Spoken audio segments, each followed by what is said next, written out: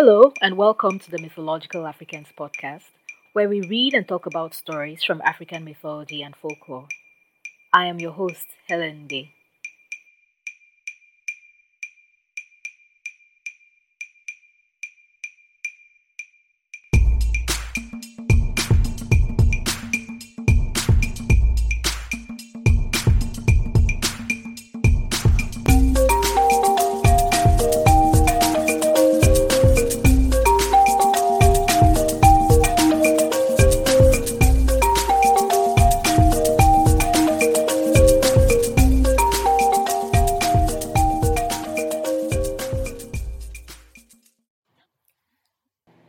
The first time Yenenga rode a horse, she grabbed the reins and scrambled up the side of Tontinia's horse when she was barely tall enough to reach her father's spear-bearer's waist.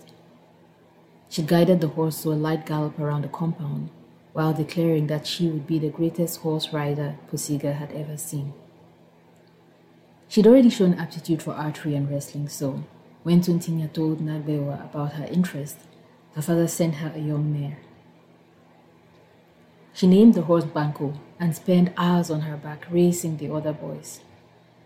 All of Pusiga became used to seeing Yenenga riding Banco around the village with Malititi by her side. Their friendship had grown after Malititi accepted that Yenenga would always beat him at any competition. Together, they rode their horses, sparred, and practiced archery till their arms ached. Zirili, at the time still confident in Nagbewa's regard, joined them sometimes, racing, wrestling, and shooting arrows determinedly alongside his sister, who was clearly the better fighter, rider, and archer. No one was surprised when Nagbewa allowed Yenenga to train with Pusiga's warriors and started inviting her to his war council meetings. Her aptitude for strategy was well known among the warriors. Her contingent rarely ever lost during training exercises.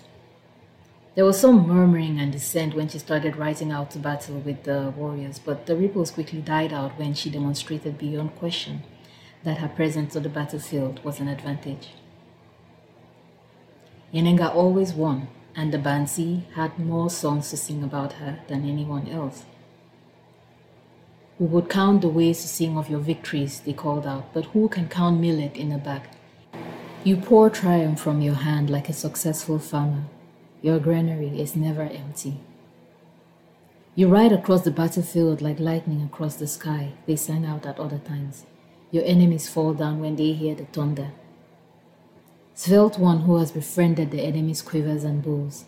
Their arrows change their minds mid-flight and fall to the ground. "Fierce lioness of Pusiga, with you we have good health, with you we have peace of mind." Soon, warriors sought out the chance to ride by Yenenga's side when they went out on military campaigns because the Bansi sang for them too. "You are worthy, warriors of Pusiga. You have fought for the house and the palace, the chief and the princess. Your patrons will be chiefs and their families forever." The men who joined her contingent also had their own song. "We are the lions who follow the lioness to hunt," they sang. "We are the lightning that branches out and fills the sky. We are the thunder that shakes your bones." Pusiga loved its warrior princess, and she loved them back. They mourned with her when Banco was injured during the battle and died not long after. "Queen of horses," the Bansi sang, "the princess looks for you everywhere, but you are gone forever." When the horse master brought Wedrego as a replacement horse, the Bansi sang Wedrego's praises as loudly as they had sung Banco's. "Prince of horses," they said, "when he comes who is mightier than you, then our Yenenga will become a wife." But marriage was the last thing on Yenenga's mind. The leaders of the peoples conquered by Pusiga had started reneging on their pledges of tribute. Nearby kingdoms were getting bolder with their attacks on Pusiga. Expanding and defending the kingdom consumed Nagbewa, and Yenenga campaigned by her father's side. Word of her exploits spread far and wide, bringing envoys from sultans and kings and other chiefs and their heirs, all seeking Yenenga as a wife, and their alliance with Nagbewa is guaranteed. "Flower which even our enemies want to see," the Bansi sang, but Nagbewa denied them all. At first, Yenenga had been glad to let her father handle these matters while she focused on warcraft. "You don't wish to marry?" Malititi asked her. "I will," Yenenga replied distractedly, expertly knocking an arrow and releasing it into the heart of the figure they were using as a target. "Just not now."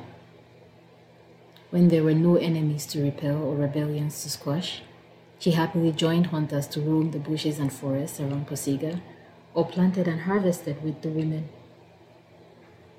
"Huntress by whose bow and arrow Posiga is fed," the Bansi sang. "Mother who refuses to rest until her children are fed. It is always harvesting season on your farms." She dismissed the first stirrings of discontent, but the feelings had only grown, becoming poignant each time she left for a military campaign.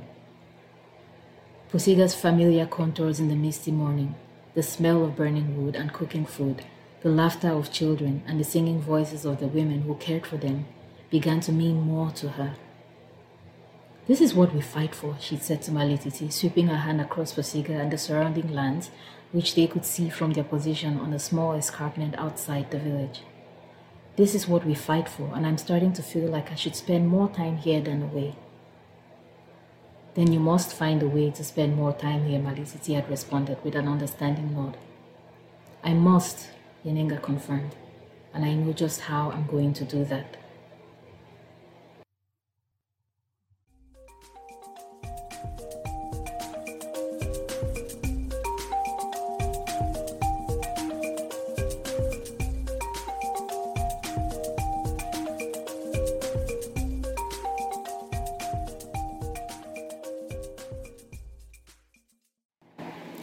Hello again, friends. So we continue our exploration of folklore in modern African literature in this week's episode of the Mythological Africans podcast. And you might recognize the story I just read as an excerpt from my retelling of the story of Yenenga in my book, The Runaway Princess and Other Stories. So yes, I am tooting my own horn today.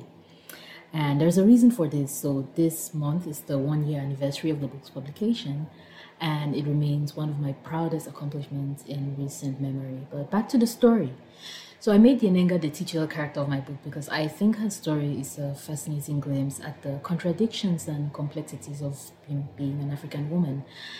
Yenenga, as some of you may know, was the only daughter of Nagbewa, also known as Nedega, who is a 12th century king in northern Ghana. And in some accounts, Nagbewa's first son, Tohago, founded the Mamprusi kingdom. His second son, Situbu, founded the Dagomba kingdom. And his third son founded the Nanumba kingdom. No kingdom for Yenenga though, at least not directly. There are different accounts about Yenenga's life, sometimes conflicting. But one of the main threads in her story is that she was raised to be a warrior, and from about the age 14, she commanded her own battalion, and she was skilled with javelins and spears and bows, and was an excellent horsewoman who rode much better than her brothers. And she was so important to her father's military conquest, he would not let her marry despite her protests. And this is something key to her story. You can hear my cat letting her displeasure with that situation being known. So Nagbewa eventually locked her up because she wanted to get out of there, and go do her own thing. And to prevent her from going against his wishes, her father locks her up. But fortunately for her, her friends in the King's Guard help her escape by giving her men's clothing and a fast horse and people to go with her. Now, in some versions of the story, she lives all by herself, and in others, she has this contingent of soldiers with her. In some versions, she gets lost and encounters Rial, an elephant hunter from a neighboring kingdom, who becomes the father of her child. In other versions, she and her companions are ambushed, and she alone escapes with her life before being found by Rial. Now, in all versions, she has a son with Rial who they name Wedrago, in memory of Yenenga's beloved horse. And Wedrago founded the Mosi kingdom of present-day Burkina Faso, reason why Yenenga is considered the founding mother of the Mosi people. So for pretty much all African people, marriage and childbearing is very important, and this is especially so for the Mosi Dagomba peoples, out of whose oral traditions Yenenga's story comes. And that's what makes this version of Yenenga's story so compelling. In a paper about traditional Dagomba beliefs on marriage, Mustafa Abdul Hamid, who's a Ghanaian scholar, explains that for the Dagomba, not marrying and having children can be considered an insult to the ancestors, right? Because it's through the birth of children as a result of marriage that ancestors are able to revisit the realm of the living. So by choosing to not having a child, you're refusing possibly an ancestor's, chance to come back to the realm of the living. And so a displeased ancestor might, punish a person, a family, or a clan for lack of children. Thus, the institution of marriage and childbirth in particular is held very high among the Dagomba people, and parents do not hesitate to betroth their children, their girl children especially. So I didn't do a detailed enough study to trace when this particular belief took root among the Dagomba people, but it's not beyond reasonable to assume that this is a long-standing belief, given similar beliefs across, the whole African continent. And that's what makes Yenenga's father's action really stand out. But it also casts Yenenga in an interesting light, right? And that's what I tried to probe in her story. As some of you may know, the point of the Runaway Princess and other stories was to kind of get into the head of these different people and see the different women and girls in the story and experience their lives from their perspective, get into their inner worlds and their understanding. So I imagine Yenenga as a woman who is shockingly proficient at warfare, but who also begins to question the point of amassing land and fortunes and subjects if similar efforts are not made to build the internal connections that make people great. And in most traditional communities, the men go out and do the wars and hunting, but it was the women, who really kept things together and built the communities and, kept the traditions alive that melded the people together. So in her story, that is what she wants to do. She's saying, hey, I fight all these wars and we get all this land, but what really happens when the war is over? How do the people live? So in my retelling, I touch on her relationship with her mother, with the women in her community, and I include a fictional encounter with a dying Dangoba woman, an elder woman, who seeds the idea for her to plant a farm of okra and let it go to waste as a symbol of her frustrations with her father. That's a key aspect of Yenenga's story. So I take a lot of creative license with this story and other stories in The Runaway Princess, because my intention was not to write, a book of history, it was to tell a good story. And the Dagomba are also known for their elaborate and lyrical praise poetry, so I include a praise song to Yenenga in the story, which you can read in the comments for this episode. Either way, I hope you check the book out. I hope you enjoy the stories. It's 20 prose and verse retellings of the deeds and misdeeds of memorable African women from history, legend, and folklore. And you can learn more about the book on the project website, which is linked in the episode notes. So thank you for spending time with me today, and I will see you next week.